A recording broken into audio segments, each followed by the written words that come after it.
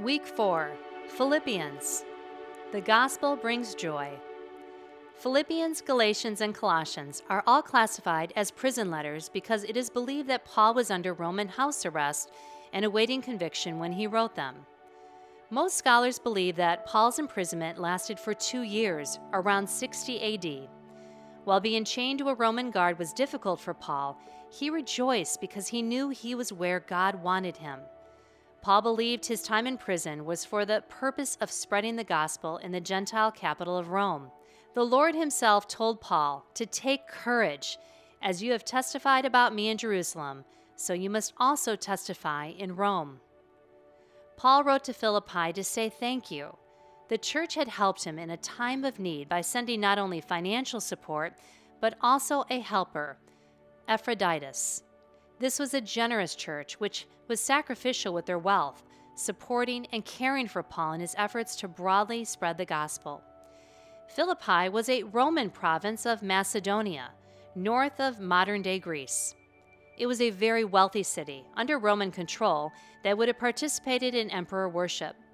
Like many of the cities we have already discussed, Philippi had a strong Roman tradition, with pagan religions at the center of their culture. This created an environment in which Christians stood out. As opposition and persecution increased, and as their beloved leader Paul sat in prison, the Philippians found themselves anxious about the uncertain future that awaited them. As you read, watch for the repetition of the words joy and rejoice. Paul shows the Philippians and us that we can find joy and contentment in any circumstance. The gospel is the source of this enduring joy. This is the reason why Paul can write what is known as the joyful letter while in prison, awaiting trial and death.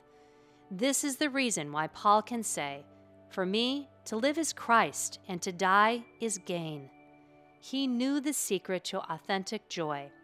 No matter what uncertainties our future holds, we can find authentic joy because we know that Christ has walked before us and is with us. The reality is that we will face trials in our lives, but we too can find joy even during hard times. God's promise to us is not that we will not experience struggles, but that He can provide peace, comfort, and guidance in the midst of them. As you read, ask yourself, what is robbing me of joy? May you be reminded of the ultimate joy the gospel brings. Read Philippians chapter 1.